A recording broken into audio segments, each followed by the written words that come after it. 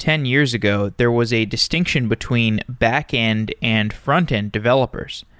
A back-end developer would be managing the business logic and database transactions using Ruby on Rails or Java. A front-end developer would be responsible for implementing designs and arranging buttons using raw HTML and JavaScript. Today, developers can build entire applications in JavaScript. Developers who spend their early career developing front-end JavaScript skills are finding themselves with a surprising amount of power, with Node.js providing a back-end framework and React, Vue, or Angular on the front end. A single JavaScript developer can write all the code for a whole application, hence the rise of the full-stack developer. At the same time, the cloud infrastructure that we use is becoming much easier. Backend as a service, like Firebase or Netlify, simplifies the frustrations of deploying your application and standing up a database. GraphQL improves the relationship between the front end and the back end. And futuristic technologies like WebAssembly and Web Virtual Reality are promising to make a JavaScript engineer's life even more interesting. Adam Conrad is an engineer and a writer for Software Engineering Daily. In some fantastic recent articles, he has documented the changing nature of the front end, including JavaScript engines, virtual reality, and how mature corporations are using React and GraphQL. He joins the show to share his perspective on what is changing in the front end and how full-stack JavaScript engineers can position themselves for future success in a quickly changing market. We are running a listener survey to find out what we're doing wrong and what we could improve on and what you like about the show. You can fill out that survey by going to softwareengineeringdaily.com/survey. You can also sign up for our newsletter at softwareengineeringdaily.com/newsletter. And if you want to work with us or be perhaps a writer like Adam Conrad, you can check out softwareengineeringdaily.com/jobs or softwareengineeringdaily.com/write. With that, let's get on with this episode.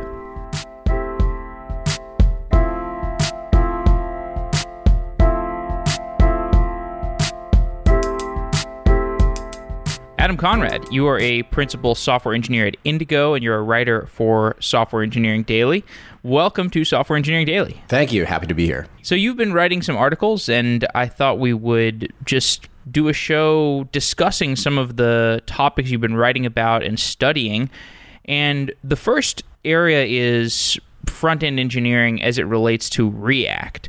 So React.js has been around for 3-4 years at this point, and front-end engineering changed pretty significantly with React. There was finally consolidation around a front-end framework where there was previously a lot of fragmentation. What did React get right? I would say the first thing they got right was having Facebook as their backer. So most frameworks don't get a lot of promotion and support because they're developed by individuals. And so having Facebook back React made it a contender against an earlier framework like Angular. So that was the first thing I think they got right.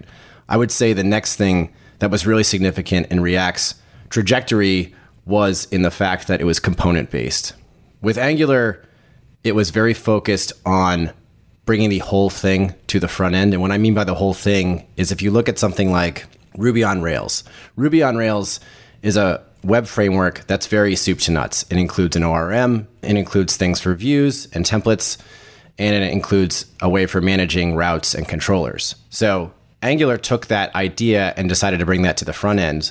But the problem was that it was very overloaded. I think the way that people want to develop on the front end has shifted from being something very fully fledged like Angular or Ember into something a lot more lightweight and component based. So the fact that React was lightweight from the beginning and focused only on the components made it very appealing to front-end engineers. Was there something about Vue that took ideas that were popularized by React and accentuated them or doubled down on them? So I think the big thing with Vue, which actually that's an amazing example of a single developer who did manage to get very popular in spite of not having corporate backing. So that would probably be the one exception to the others where you can get by and have a successful project without necessarily having corporate backing.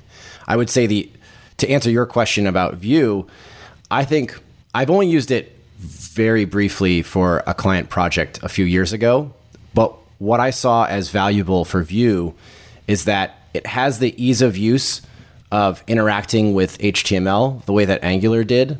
JSX is still kind of quirky, and I'm not exactly, and you will find people who may not agree that JSX is the most natural way to interact between HTML and JavaScript. But Vue is a nice kind of blend between lightweight component frameworks and something that is easy to manipulate the way that Angular directives made it easy to manipulate HTML with JavaScript. Now, you were saying that the pivotal idea of React, or the most important selling point, was perhaps the fact that it was backed by Facebook, and Facebook was able to provide consistent development to it. It was also able to provide a consistent playground, because Facebook is perhaps, or at least at one point, it was the most complex web application, and so React coming out of that is a pretty strong sign of this front-end framework actually does suit the needs of the most complex web application out there, and it's performant. How does the Vue community and the Vue development world contrast with that of React? I would say the biggest thing that Vue got right in that contrast was that they started very, very lightweight and simple. If you look at how Angular started out, it was very bloated and it included everything. And that was a pretty large project. React also, in terms of payload, is a very large project, which is why there were others like Preact that came out that were lighter weight versions of things like React. Vue, on the other hand, was building from the ground up, didn't base itself on any previous framework, and was lightweight from the very beginning. It was also very easy to use. The documentation for Vue is excellent. And so it makes it very easy for new developers to get onboarded onto Vue pretty quickly. But you do bring up a good point that another important piece of React's success was in corporate buy-in, right? And so one of the biggest things in evaluating a framework is this used in production? Are big companies doubling down on these frameworks?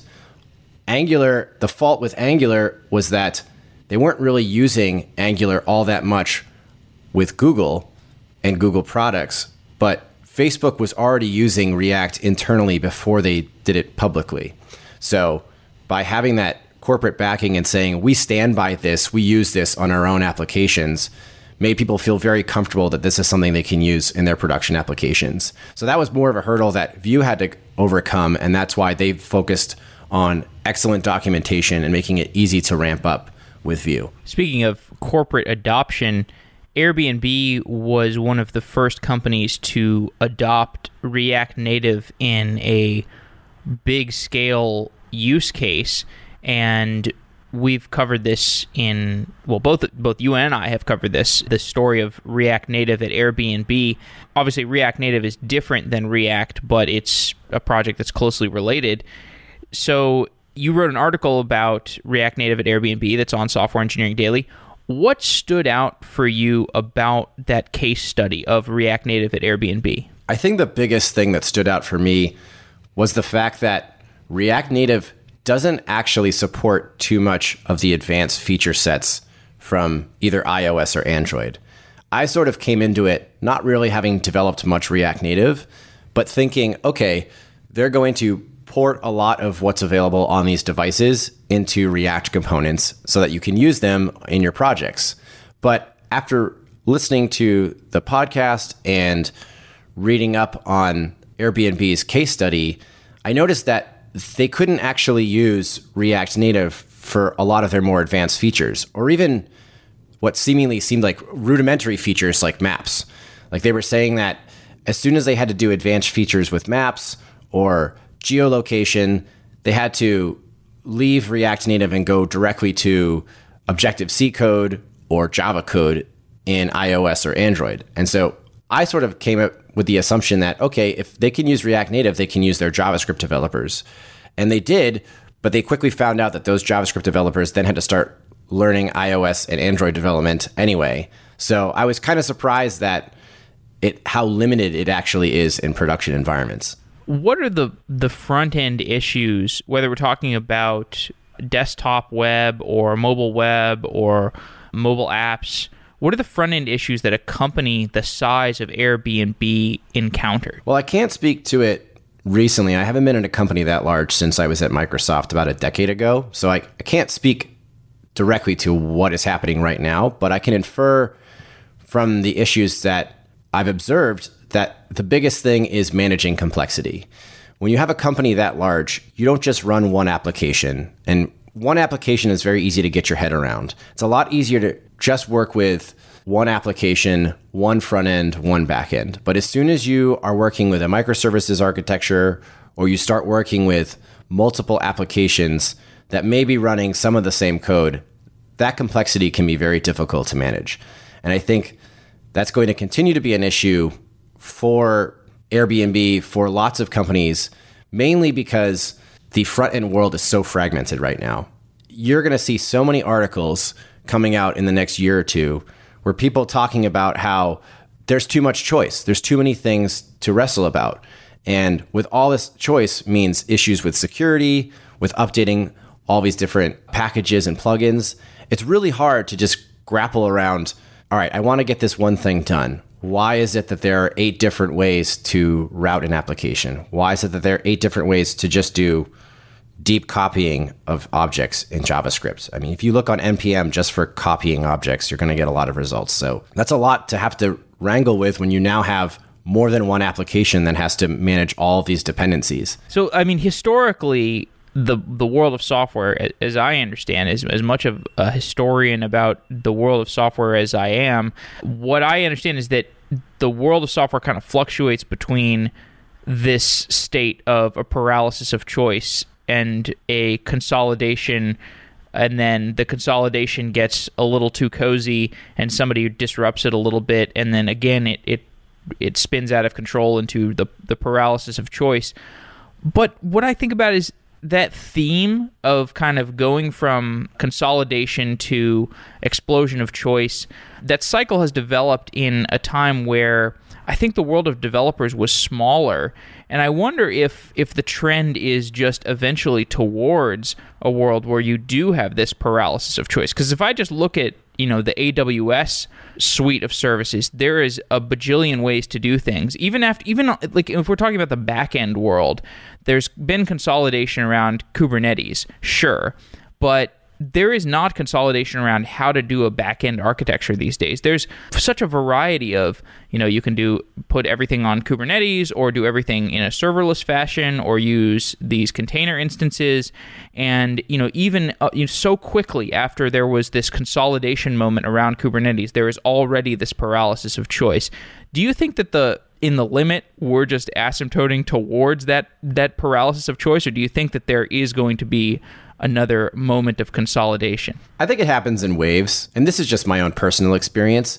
There are certain languages for some reason that just don't have this problem. Like Ruby on Rails is one that comes to mind. That's pretty much been the dominant framework for Ruby since Ruby 1x. So I've yet to find something that is better than Ruby on Rails. Some people use Sinatra, which is like a lighter weight version of Ruby on Rails, but even if you're changing architectures from a monolith to a component-based Rails architecture, people are still using Rails.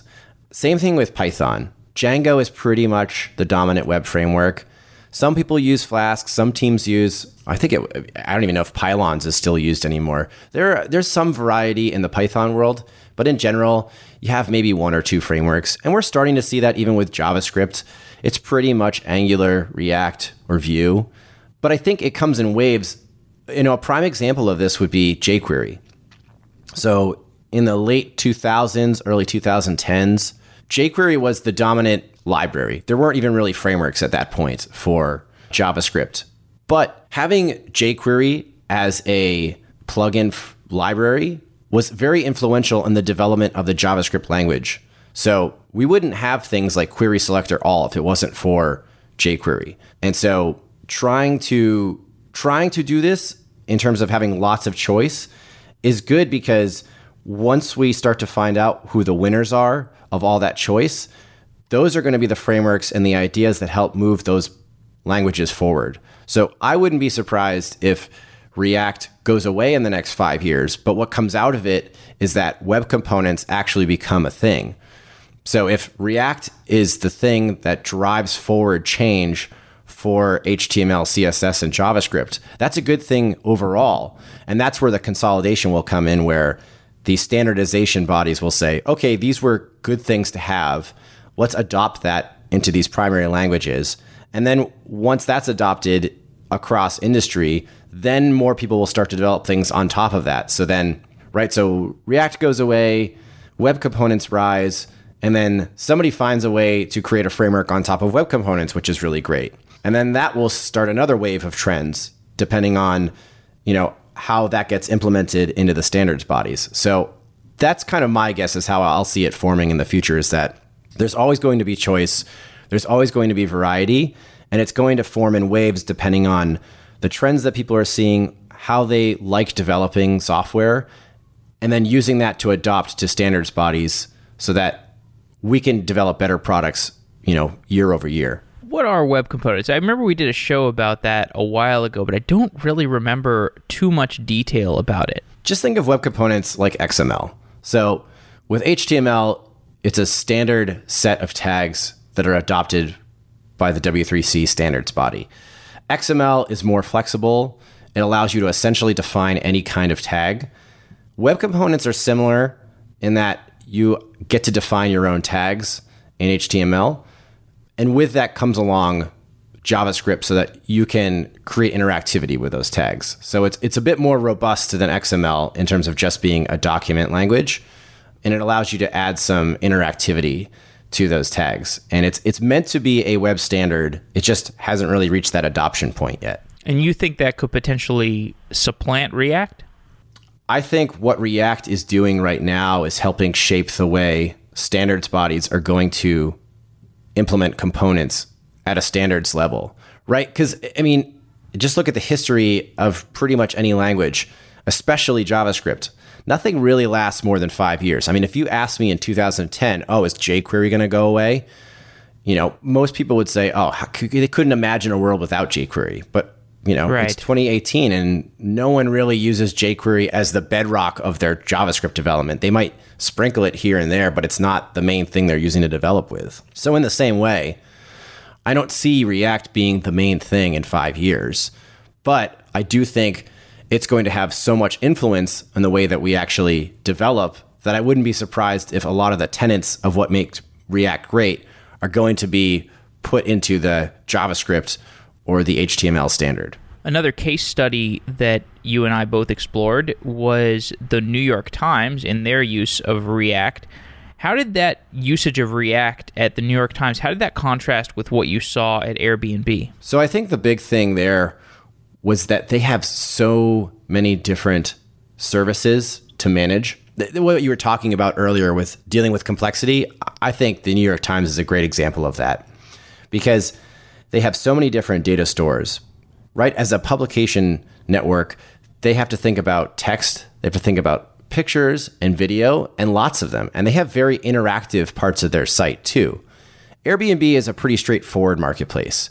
You look at listings, you buy time at a listing. That's pretty much the main thing you do there. With the New York Times, it's a far different experience. Sometimes you're reading on your phone. Sometimes you're watching an interactive video on your desktop. They have a lot of different ways of interacting with their site that is not just like reading a newspaper. So managing all those different backends, managing all of those different content experiences is a really complex system. And it is really great to see that GraphQL was such a useful use case for them. I'm a big believer in right tool for the right job. GraphQL is a great case study from the New York Times because that's exactly what it's meant to do. It's meant to make a very simple interface for front-end developers to attach themselves to many different data stores. And that's exactly what New York Times has to do. So diving into that and understanding why they use Relay and Apollo was a really great way to see this is the way you handle right tool for the right job. So GraphQL is this system for unifying the data access, and it makes it simpler for front-end developers to issue complex queries, and then the back end can federate those queries to the different backend data services, databases, and aggregate the query response to deliver it to the front end. And if I recall, Apollo is the client-side component of GraphQL, and Relay is the server-side component. Is that right? So Relay and Apollo are both GraphQL clients. So I always get that wrong. Okay, so what is the tool? Give me the GraphQL tool chain from the New York Times. Sure. So starting from the very bottom, like I said, if they have a picture, a video, some content article, it's stored in a database somewhere. And they have lots of databases that are storing all this different information for various reasons. They're going to have a CDN for their videos because it's easier and faster to access from there. They're going to have maybe a Postgres database for the actual content of their articles or some sort of CRM.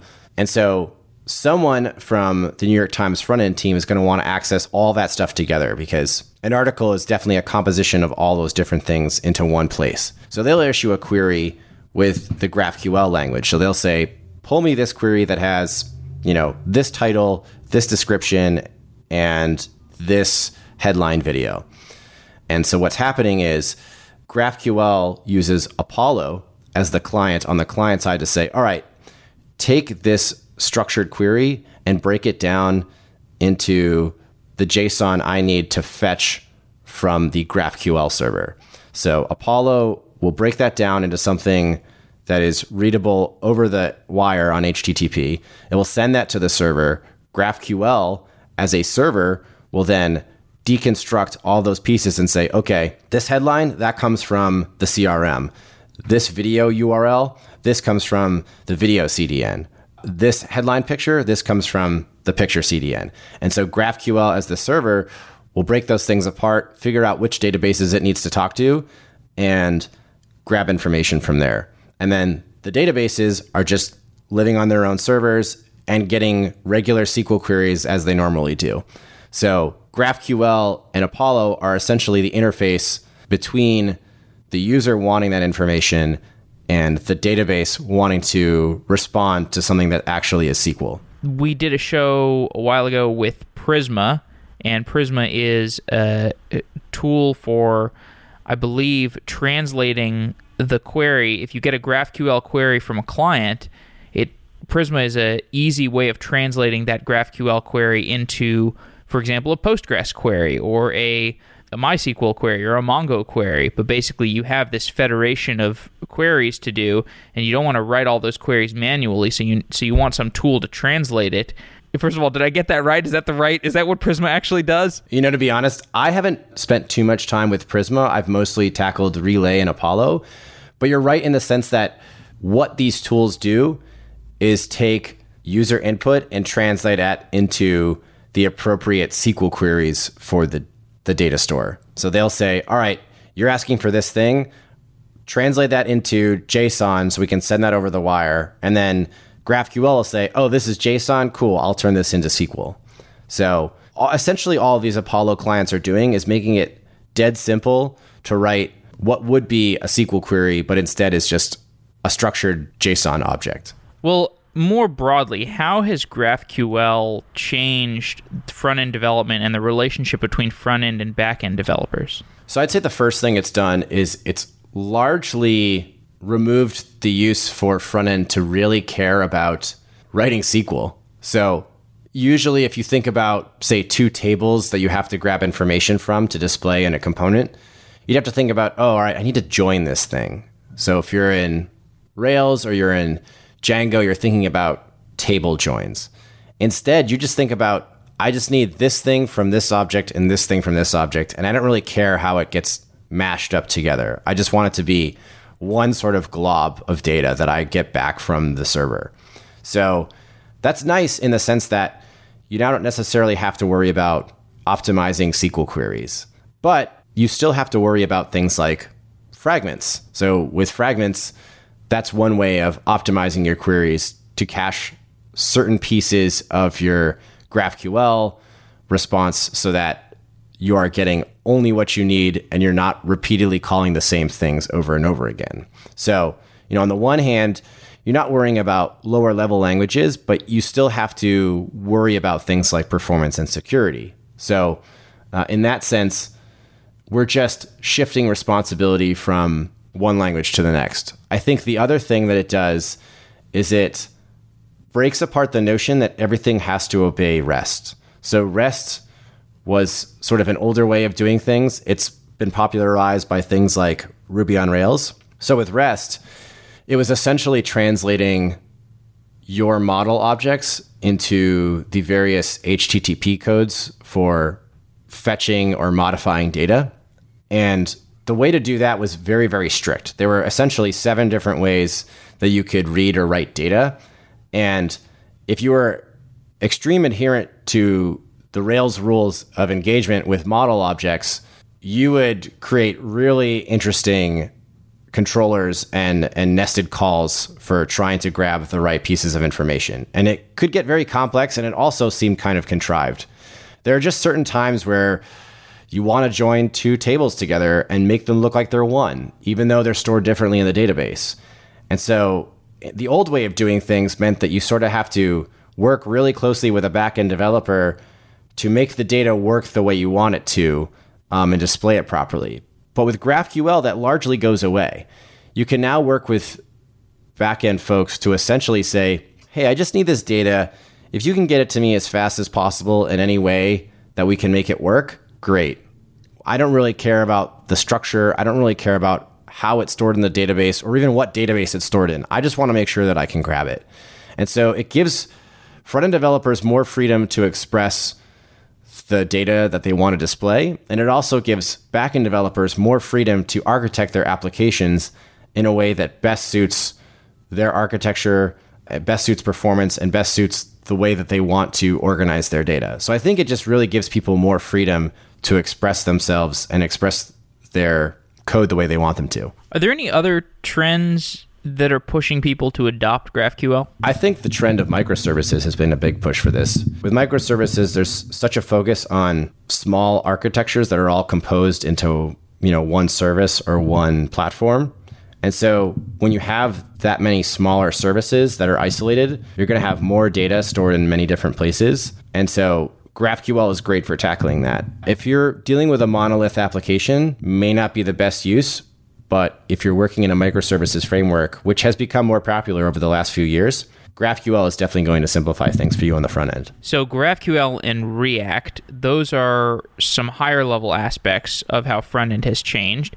And we've also done coverage of WebAssembly recently. WebAssembly will change front end programming, whether the developer is aware of it or not, whether the developer interacts with WebAssembly or not. Explain what WebAssembly is. So WebAssembly is a way for developers to not have to write JavaScript in order to get code out into a browser.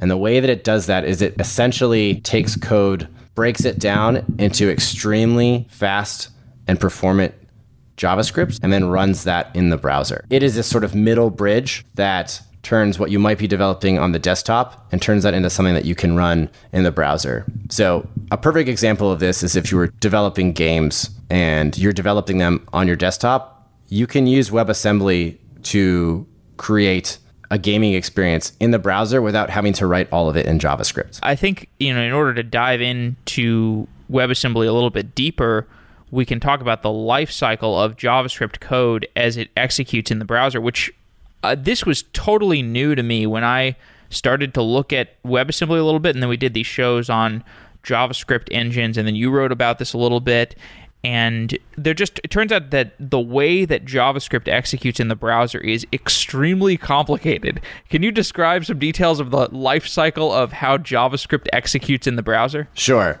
We'll try to make it not as complicated. I think a good way to think about it are just the idea that you have. Really think about just a stack and a queue.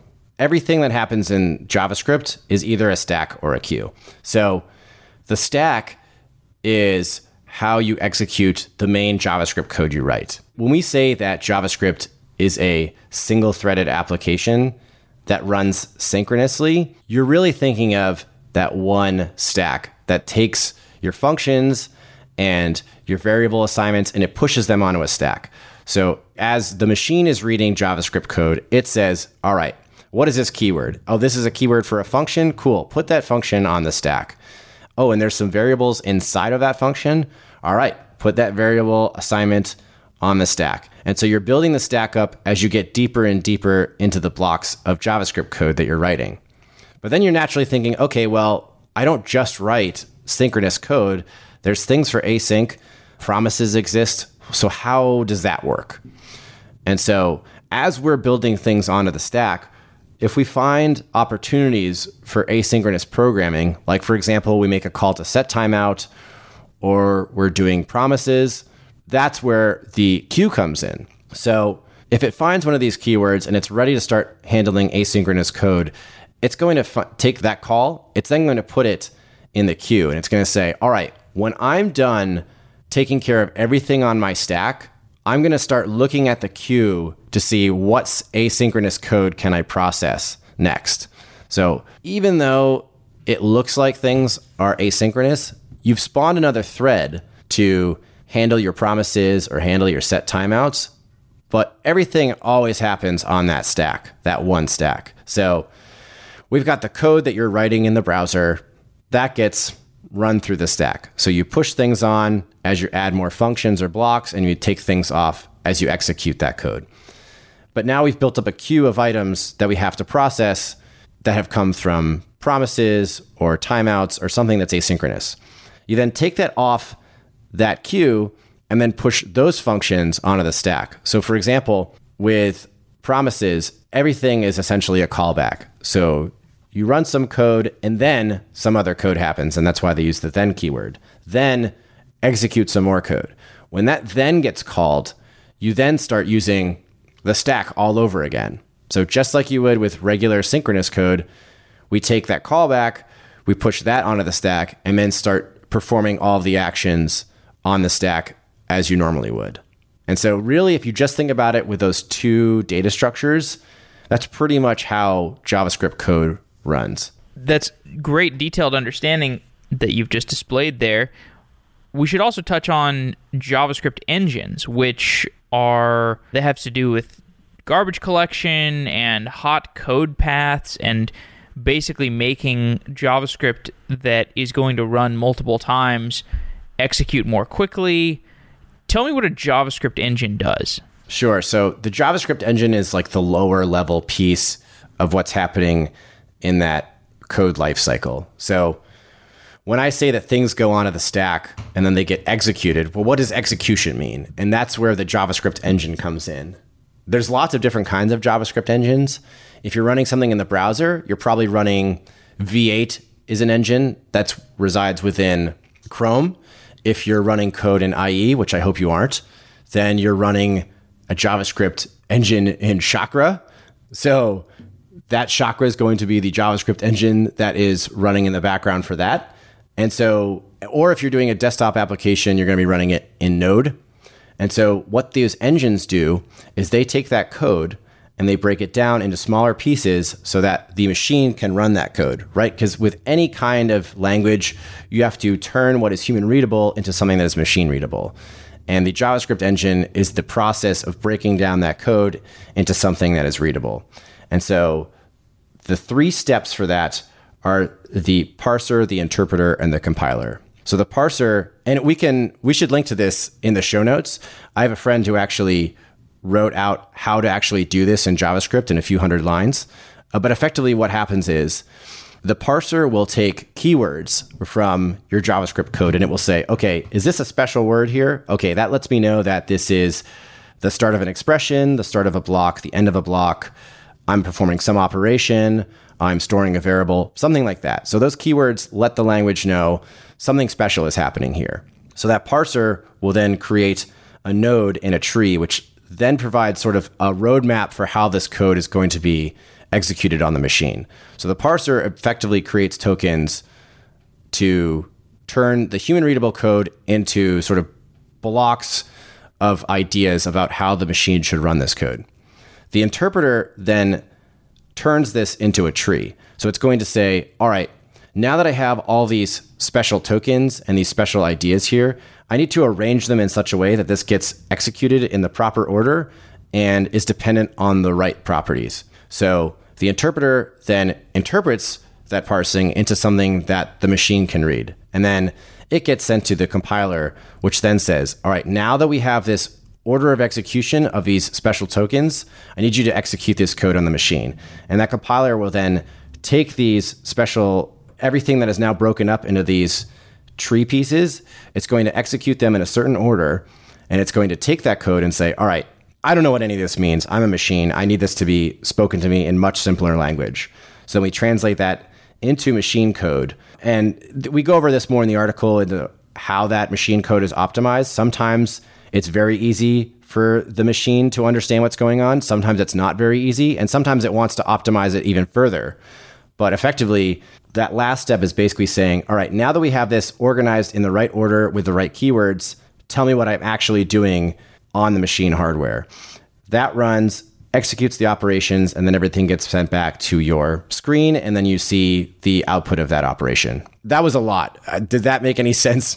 I felt like I was just... Yeah, it makes sense. I think this kind of stuff is obviously hard to digest over a podcast, but I think what's useful about doing podcasts about these subjects is the degree to which people can have multiple avenues for exploring them. So I think, if somebody really wants to understand JavaScript engines in depth, then it's helpful to listen to a podcast and read an article about it. But more to the point, why does any of this have anything to do with WebAssembly if WebAssembly is about not writing JavaScript? So the idea is that there's this compile step, right, that has to get to the machine in order to execute your code. The truth is, it doesn't have to be from your JavaScript that you're writing in the browser. It could be from something on the desktop. Maybe you like writing Rust. Maybe you like writing Clojure. It shouldn't necessarily be the case that you have to write JavaScript to get dynamic functionality in the browser, in theory. And so I think what WebAssembly is attempting to do is say, it no longer matters what language you use to create interactivity in your browser. Instead, we're just going to go ahead and say, you know what? Use any language you want. We'll take care of compiling it down in a way that the JavaScript engine understands the code that you're executing. So is it mostly important for this ability to write code in a language that may not be JavaScript, or are there other benefits that WebAssembly will unlock and to improve the applications that we have? So I think the big thing, and we're seeing this now with games, is that WebAssembly is letting us write performant code, and JavaScript isn't necessarily the best way to write performant code. So we've attempted that before with ASM.js, and that's basically like a very strict subset of the JavaScript language to write fast code that is highly optimized. But there are other languages that are better than that. Rust and C++ come to mind as languages that are very good at handling low-level systems programming. And for things like games, you're going to want that performance in order to have an enriching experience. And so WebAssembly is important in that it's going to allow us to create more enriching experiences that still perform well in the browser, because the limits currently in JavaScript make it such that it's difficult to write these programs just in JavaScript. It's a lot better to write them in Rust, compile them down into highly optimized machine language, such that JavaScript doesn't have to be the middleman to write something great in the browser. Have you looked at that WebAssembly on Ethereum stuff at all? I have tried my best to stay away from blockchain stuff for the moment. Okay. I don't know what the opposite of HODL is, but I am not that person. Right. Okay. Fair position. But speaking of games, you've written about VR, and if you're dodging Bitcoin these days, that gives you plenty of room to explore the other slightly overhyped technology, or maybe not overhyped, maybe just takes a long time, maybe similar to Bitcoin in that fashion. So you've written about VR. Do you use VR regularly? Yes. I don't know what the HODL is for VR, but I'm HODLing big time on VR. You're HODLing VR. Okay. I'm HODLing big time on VR. I think VR is the future. To be fair, also, I think blockchain is also a future, but I don't think Bitcoin is it, and I don't think Ethereum is it. So this is my 30-second thing on all of that, is that These are great technologies. I just don't think we found that use case that is going to be universally adopted yet. And that's the same with VR, honestly. We're not there yet with VR either. But that's sort of the cycle of a lot of big waves of technology shifts is that... But with crypto, okay, the thing with crypto is like, I've really tried to delve into this, not with the depth of like a crypto entrepreneur, but like I've done a bunch of shows on it, and I'm like, I don't really know. I'm okay saying I do not know. Maybe it's Bitcoin, maybe it's Ethereum, maybe it's anything, something in the future. It's a futuristic one, but I don't really think it's one of these things where we can say, oh, just look at the past. Like this is just like Webvan. Like the first iteration of these technologies is clearly not going to work. I think it's kind of unprecedented. Do you have actually a framework around that, or is it more like a gut feel? So I don't know who coined this, but there's this whole life cycle of technologies. It's like a graph, and it talks about how there's early adopters, and then there's like the mass adoption. There's this whole cycle of like, there's a lot of early interest from early adopters and people who love tinkering with new technology. And then it kind of has this nadir where it dips down and everybody thinks it will never work. And then someone comes along with something that actually makes it universally adoptable. And then you see a great rise in that technology. I think a lot of pivotal technology goes through that. And I think blockchain will do that as well. And that's an important distinction too. I'm not necessarily bullish on cryptocurrencies, but I do think blockchain as a technology is very smart. The idea of triple point accounting, I think, is the real excellent piece of innovation that goes into all these things. So that's what I mean when I say that I don't necessarily think Bitcoin will work, but I think the idea of having a neutral third party and a universal ledger is a really smart idea. I just don't think we found that application of that technology that has that universal adoption metric yet. So you think it could be like the Amazon, they released some quantum database or something. It was like a distributed ledger that is based on Amazon. So instead of trust, so like the thing, what you need a currency for is the currency incentivizes people to have that trust layer. So you do need a currency for this kind of public blockchain. But if you just say, okay, we're not going to trust the public, we don't care about the public, we're going to trust AWS, then you can use Amazon's new database technology. So is that the framing in which you're saying blockchain, not Bitcoin? So one way to think about it is that anything where you have to keep public record on something, that's the whole idea behind triple point accounting. Like right now, we live in a world of double point accounting, which is where the bank has an idea of how much money you have, and you have idea how much money you have. And there's no universal way of debating that. It's basically you versus the bank. With triple point accounting, you basically have one giant receipt of everything that's ever happened in that system that everyone can reference at any time. They just don't know who exactly traded what. They just know that in this pool of resources, we did X, Y, and Z. That could be abstracted to things that aren't necessarily currencies. I would imagine law would be useful for blockchain technology to have, a universal ledger of everything that happened in terms of laws changing or in terms of how people voted on things. So that's kind of why I'm not exactly thinking about it like cryptocurrencies or thinking about it like the Amazon example. I'm thinking about it in terms of what's a way to keep track of all the things we're doing as humans. And I think blockchain is a great way of making it easier to hold people accountable for the transactions they're performing. And I think that was the big reason why people clung to cryptocurrencies, because they felt disenfranchised by the way that the banks had handled themselves in 2008. And they wanted a way to say, no, we want to take responsibility for the way that we handle our money. And so I think that's why cryptocurrency was the first big thing to come out of blockchain. And that's why I also think that blockchain will stick around, but it may not necessarily manifest as Bitcoin cryptocurrencies. It may be some other cryptocurrency. It may be some other use of the ledger that isn't even related to economics. That could be something that people just go, oh, wow, how did we not live with this before? So that's kind of why I think of it one higher level of abstraction from cryptocurrencies and more about blockchain technology in general. Okay. Well, anyway, hodling VR. Right. Yeah. VR is a much easier case for me to get behind. And it's one of those things, I had a friend tell me one time that he said that you can't really see the awesomeness of VR until you actually experience it. And it completely, I believe that to my core. I was very much skeptical of VR. I was like, well, I really only see this being used for games. And the last time I did VR, I used like a Game Boy VR, which was from like the 90s. Yeah.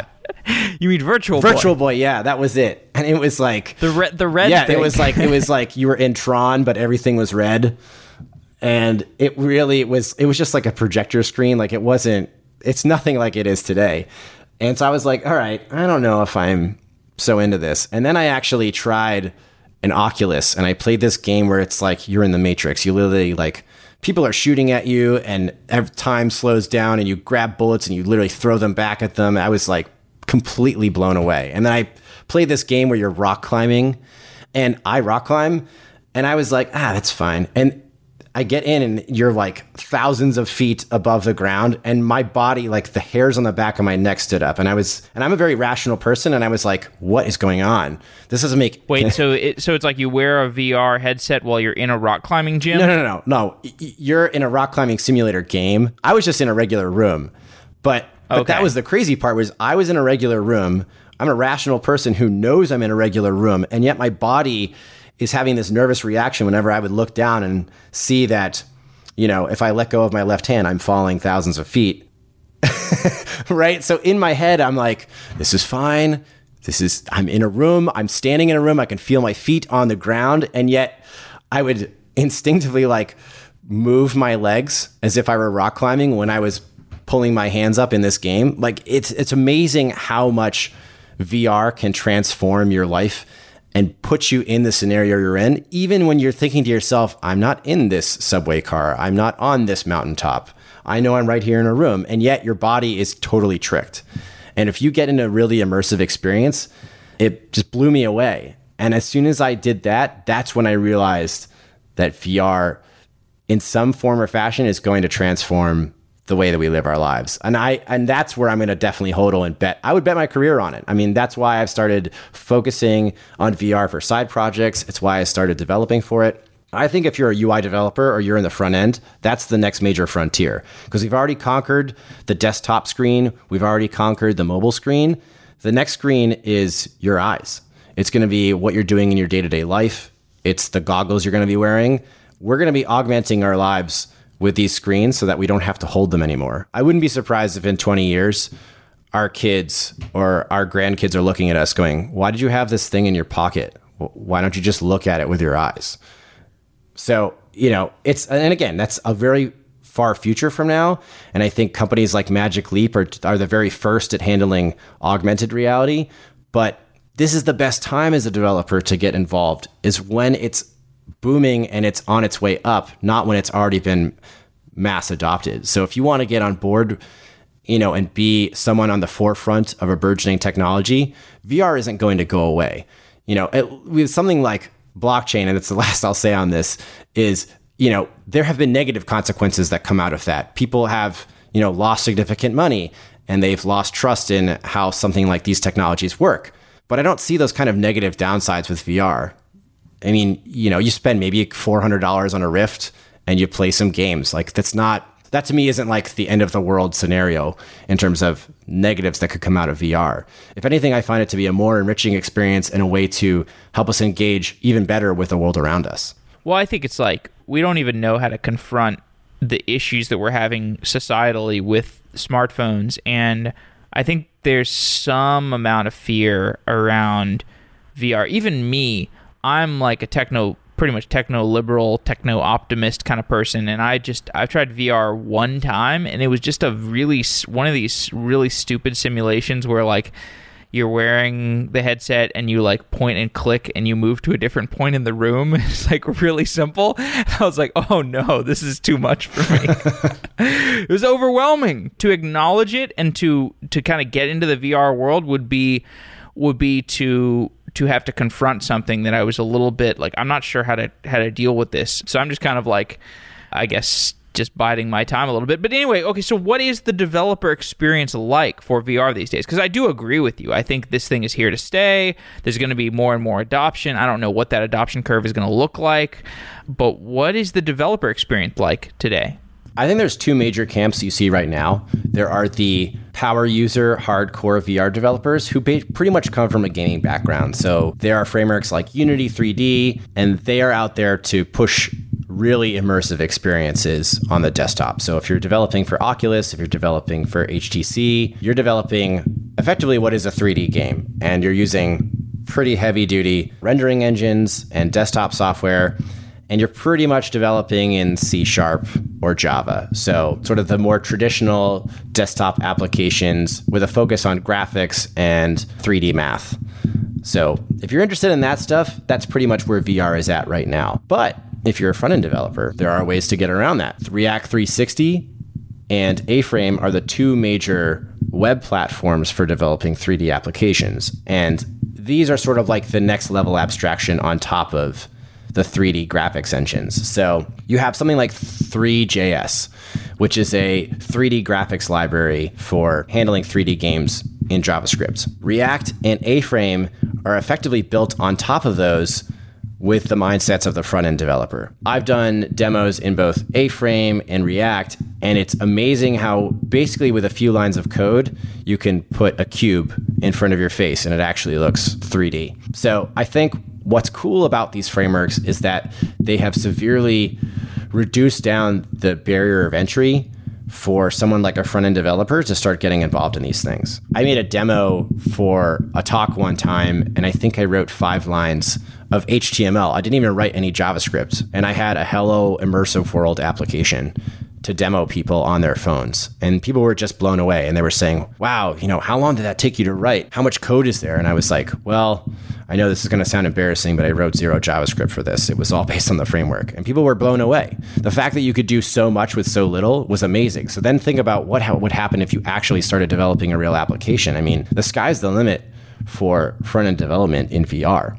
So it's definitely not something you have to have, this academic graphics background and work at Pixar for 10 years as an animator in order to get involved in this kind of thing. You can be a front-end developer and start working with React 360 or A-Frame right now.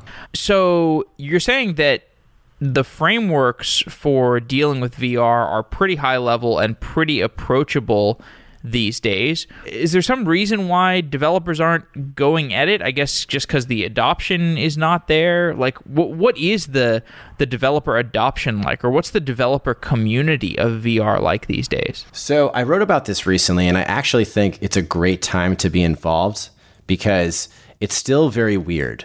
And what I mean by that is, if you remember developing HTML pages back in the 90s, people weren't making very finely polished websites, and to the point where there's this whole aesthetic of what a 90s website looks like. It has like a marquee object that has blinking text and it scrolls across the screen, and there's a lot of cheesy looking animated GIFs.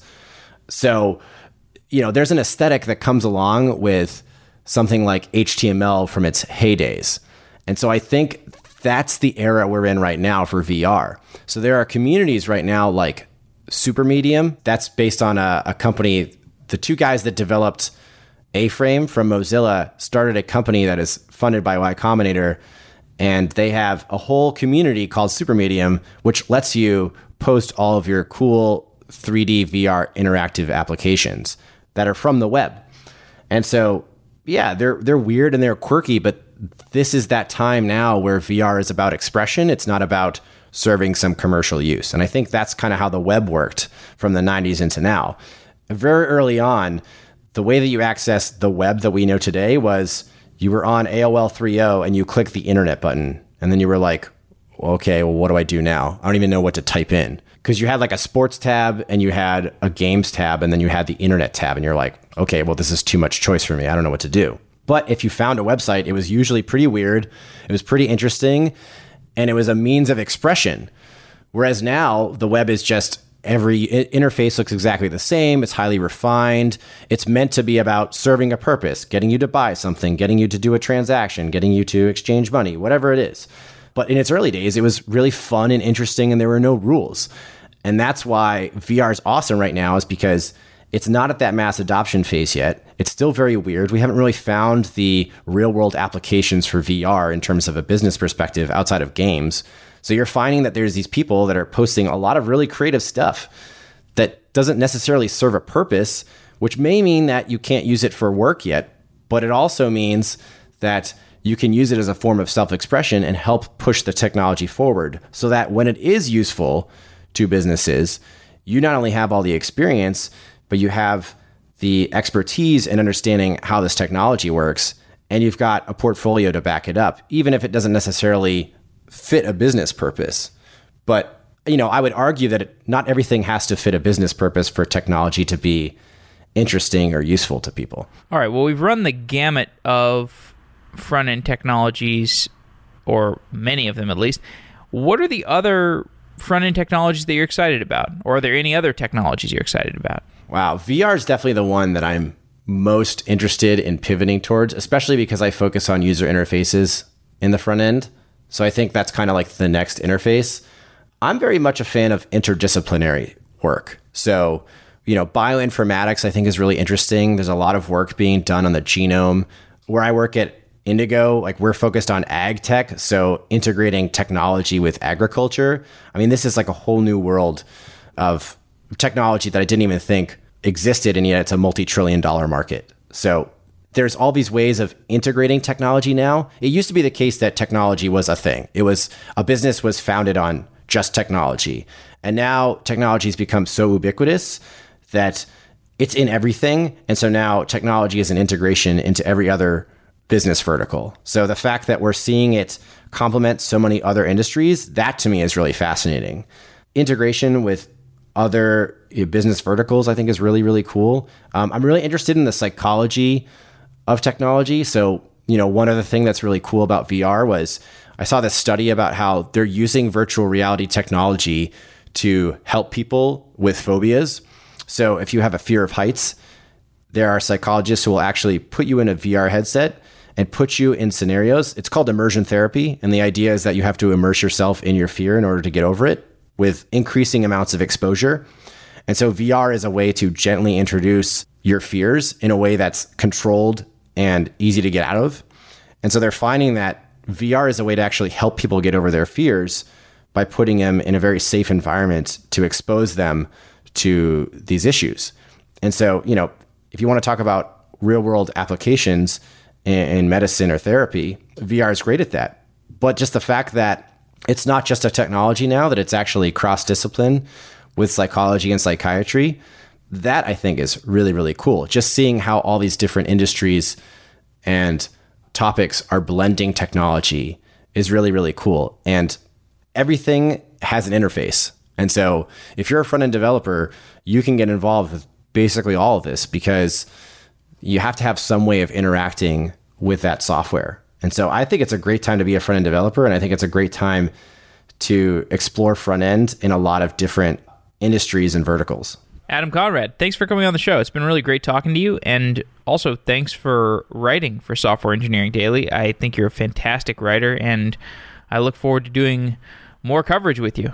Thanks, Jeff. Have a good one, and happy holidays. Wow.